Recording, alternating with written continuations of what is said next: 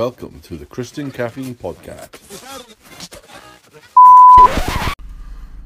Hey guys, welcome to the podcast. It's a Christian Caffeine Podcast, I should say. I hope you're enjoying the series so far. I think we're on episode 10 and we are starting to get a little bit of momentum in terms of daily episodes again. So I'm hoping this is something I can keep up. And also hopefully something you can keep up listening to and that you want to listen to. So definitely going to put a real emphasis on that. So thank you for listening. I hope you've had a good day so far, or if you're walking your dog or in the gym or whatever it is you're doing just now, I hope you're doing it well and for the Lord and all that other Christian stuff, I should probably say. But we're going to jump right into it. Today I am going to play some stupid little jingle, and then we're going to crack on with the meat of today's episode.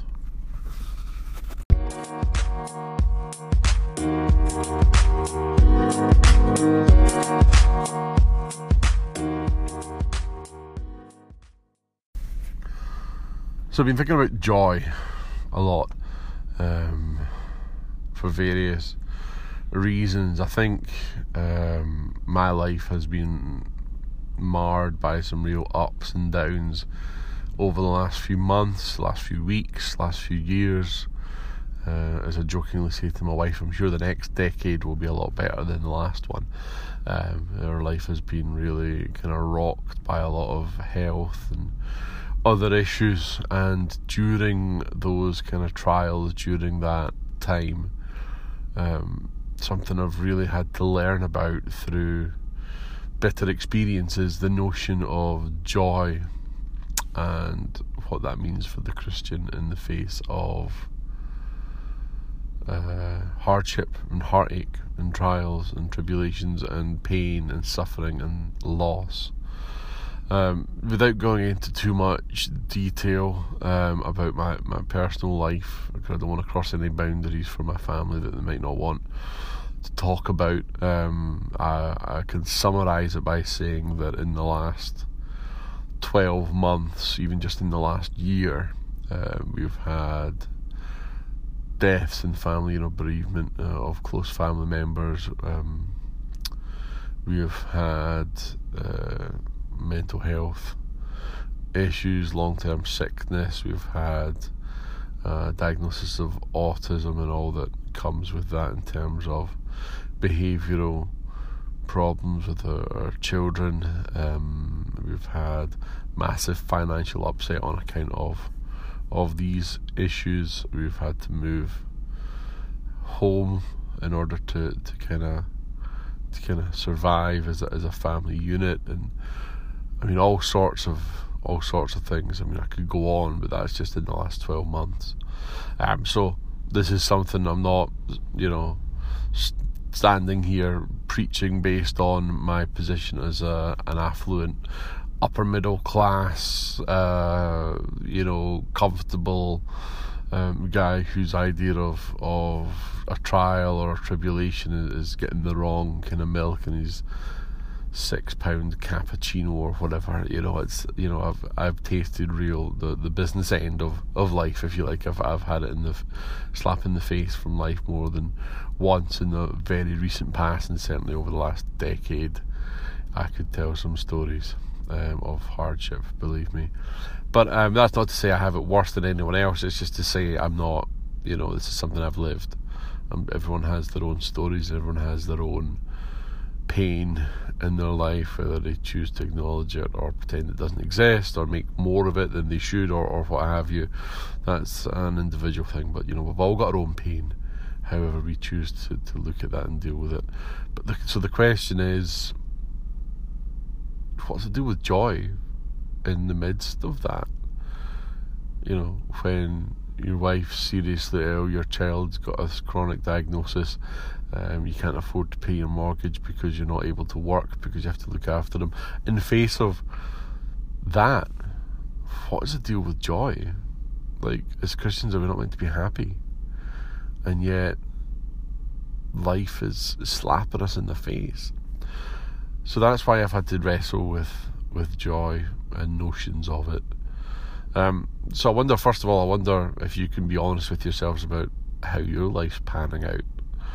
Because even just, I am a real kind of glass half full kind of guy, and I will drive my wife crazy because I will always look for the best in every situation, and I will always, it's like I paint a picture more rosy than it maybe is most of the time. And my wife's always concerned if I go to like medical appointments and stuff, whether or not I'll actually present, an honest review of the situation, because I'm so focused on the positive when I try and think about life. I'm not always. I do that's because my default. I have my off days when things get on top of me. Don't get me wrong, but so I wonder if you can be even honest with yourself about the state of play in your life, because that, for some, just that can be a real challenge, So I wonder where you are with that. But as a Christian, we are called to have this joy, and for the longest time I really struggled with that. Like this was some kind of manufactured, slap on a smile and plough through this crud of life. I really struggled with that, but I've come to learn the hard way what it means. You've got episodes in the Bible, in the New Testament, of Paul, praising God in prison. And for me, that was a real picture that I held on to during some of the hard times. Was you have to, it really comes down to perspective, I guess is what I'm trying to say. You have to have perspective on the situation.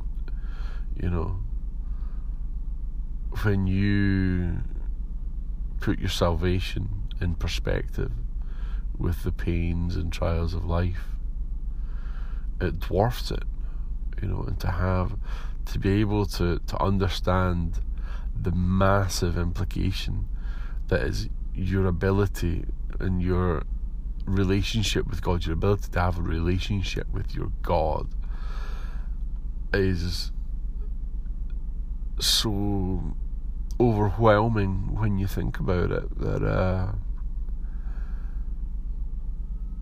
everything else just seems so small. And I think that's how Paul was able to praise God in prison.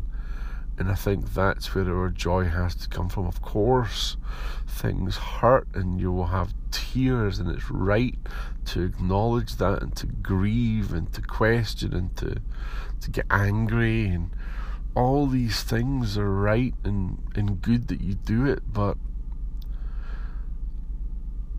the underlying bedrock of the Christian faith is the idea that the likes of you and me can have this relationship with the creator of the universe, that he would hold us in the palm of his hand, and that he would save us from ourselves despite ourselves, is so fundamentally jaw-dropping. It's just so huge that everything else, when you look at it in that perspective, from that perspective, everything else just fades away. And you have to learn how to do that. And I think, sadly, the only way you can really learn that is through actual trauma, through loss, through pain, through bereavement, through, or whatever it is, through injustice or unfairness or whatever.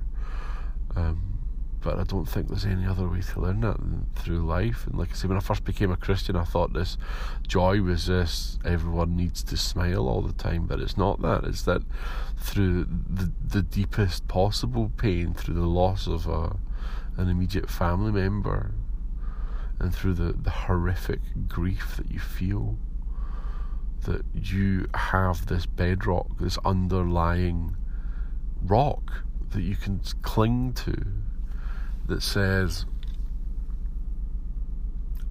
my God is enough. That says, there's more And yes, this is painful, whatever it is you're going through. Yes, this hurts. Yes, feels like it's more than you can handle. But you have this underlying root, this rock that you could hang on to of your salvation, of your relationship with God. And I think that's how we're able to get through the hardest of times, is that no matter what life throws at us. In the book of James, I mean, people always say, why is God hurting me, and why is God testing me, and why is God tempting me? And the book of James puts that question to bed. God doesn't tempt you. It tells us that. I won't quote it just now, but you can look it up if you want. James, I'm sure it's chapter 1 or maybe 2, probably chapter 1.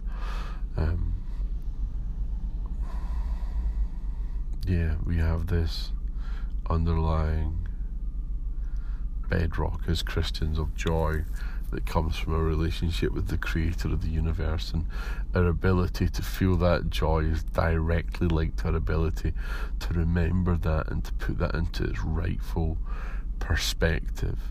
It's not to play down the hurt and the pain, but in the midst of that to remember there is something much bigger that you have that nothing can take away.